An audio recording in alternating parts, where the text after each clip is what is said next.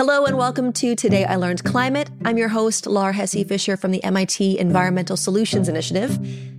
As we're recording this, the U.S. Congress is debating a bill that includes about $500 billion in new spending on climate change, including tax credits for renewable energy, grants for states and cities to reduce their climate pollution, and, well, lots of other stuff. This episode isn't about that bill, but we are interested in that number, $500 billion, and other big numbers like it, because we often hear about how much it's going to cost to stop climate change, and it usually sounds like a lot. But what are we paying for? And who's paying exactly? And what if we just don't pony up? How much is that going to cost us? To answer these questions, we brought in someone who studies the money of climate change. My name is Barbara Buchner, and I'm the Global Managing Director of Climate Policy Initiative. What we do is we work with governments, with financial institutions and businesses to really drive economic growth while addressing climate change. Yeah, Dr. Buchner looks at how investments in stopping climate change can actually help grow the economy. But let's start here. When we talk about paying for climate change, what kinds of costs are we counting? Basically, all investments going to either reduce greenhouse gas emissions or that increase the resilience of our ecosystems, like building seawalls or similar things. As an example, let's zero in on one type of spending that we've talked a lot about on this show: energy. How much would it cost us to clean up our whole energy system worldwide so it doesn't contribute to climate change? Like zero climate pollution from generating energy. We at the moment see around $300 billion globally being invested in climate compatible energy investments. We see a need for about $3 trillion in order to make the energy sector low carbon. What Dr. Buchner said is that the world is already spending $300 billion a year to clean up the energy system, but that there's a need for $3 trillion a year. Is that all supposed to come from our tax dollars?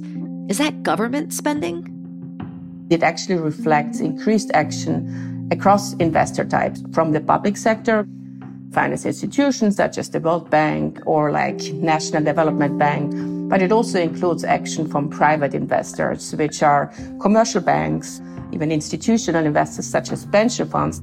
But it also includes investments by us all, by households, basically. You buy an electric car, you buy like maybe appliances that are more efficient, energy efficient than they were in the past. So when we see these big estimates of what climate action will cost us, governments, or said another way, taxpayers, aren't the only ones paying. In fact, they might not even be the main ones.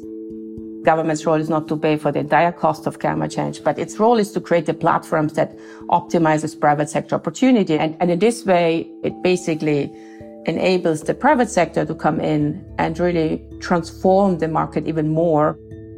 Let's look at an example of how this is played out. Dr. Buchner mentioned electric cars. So right now, the U.S. government offers a tax credit up to $7,500 to buy an electric car. That's money that the government spends to encourage people to move away from gas-powered cars. If that $7,500 sounds like a good deal to you, it might convince you to buy an electric car. But of course, you'll still pay for most of the cost of the car, and that's private spending. This tax credit for electric cars was first passed in 2009. Since then, many more electric cars have been sold, manufacturers have gotten better at making them, and the price has gone way down, meaning that more people can afford to buy them. This is what Dr. Buchner means by government creating a platform for private investment. And this also works at levels way bigger than you and I at home, like with utilities deciding what power sources to build and private investors deciding what new startups are a good investment. In the 1990s, the federal government started offering tax credits for wind and solar power development. And that had a huge impact on which energy technologies became cheaper. The energy sector certainly has been a success story because we have seen basically the private sector being the dominant investors in the new kind of sustainable energy, including renewable technologies. Why is that so? It's because renewable energy technologies have become really competitive with some of the traditional fossil fuel-based technologies. The costs really have declined a lot. And so many people are hoping that governments at different levels can repeat this pattern in other sectors, essentially planting the seeds for new industries to take root. I'm talking about the harder sectors like manufacturing, transportation, and agriculture, where there is still a need for better technologies. By the way, tax credits and subsidies aren't the only way to kickstart this kind of innovation. You can check out our episode on carbon pricing for a very different way of paying for climate action. But what if these big investments to stop climate change don't happen? Well, that's going to cost us too. It's a complicated issue to measure the true cost of not adapting to climate change, but there's a number of categories that we can measure very well. The more expensive aspects of climate change are likely, property damages that are caused by extreme weather events, including sea level rise. And this is already today costing us in excess of $100 billion a year in the US, and with the cost rising. We calculate that by looking at data from insurance companies, that give you very good information on basically what's being lost in property damages. So let's look at a couple of examples of recent major weather events. Tonight, Hurricane Ida slamming into Louisiana as a powerful Cat 4 storm, sending fierce winds of up to 150 miles per hour and surging waters. The life-threatening system carving a path of destruction over several hours. Hurricanes can do a lot of property damage. For this one, in late summer 2021, banks and firms have estimated that it caused perhaps upwards of $44 billion in insured losses. That's damage for things like homes and cars that were insured. But for most weather events, there are other economic costs too. If you look at the winter storm in February 2021 in Texas, that cost over $50 billion in increased emergency rate energy costs, in addition to the property damages. Yeah, you might remember this storm. It was huge news, in part because Texas never sees weather like this. Nearly 3 million customers without power this morning. The temperature is the lowest they've seen in decades. This is incredible. For Houston, nowhere are we used to this. Nowhere did I ever think I'd be forecasting weather this cold or forecasting this much snow to happen in an overnight period. But here we are. Scientists think that these kinds of extreme cold events might actually be related to climate change and happen more frequently as the Arctic warms. And if we look at this storm, we can learn a lot about who pays for the price of climate change and how. The storm caused property damage, like people's pipes burst when their water froze. Insurance may have paid for a lot of that, but then, of course, insurance rates could and have gone up. But the storm also knocked out a lot of Texas's power infrastructure. With less energy available, many people couldn't get light and heat their homes. And the ones that could had to pay a lot more for that power.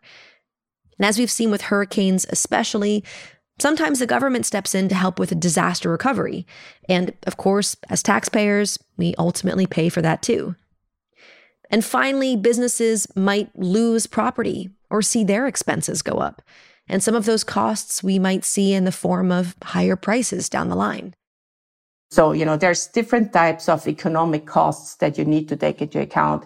If you look back in 2018, there was Hurricane Florence that cost $1 billion in combined crop and livestock losses, but also $50 million in forestry losses and $13.5 million in commercial fishing and aquacultural losses just in North Carolina. But there's a lot of other high costs that are much more difficult to quantify. How can we measure the loss of human lives? I live in Northern California, which has been plagued by, increasingly destructive wildfires recently. And the exposure to wildfire smoke is one of the most dangerous air pollutants to human health. So I think there is a number of areas we can measure well, but we also know that what we can measure today is basically the lower bound of the actual true cause of climate impacts. So how does this all add up? People want a number, and rightly so, even if clearly there's going to be a lot of uncertainty.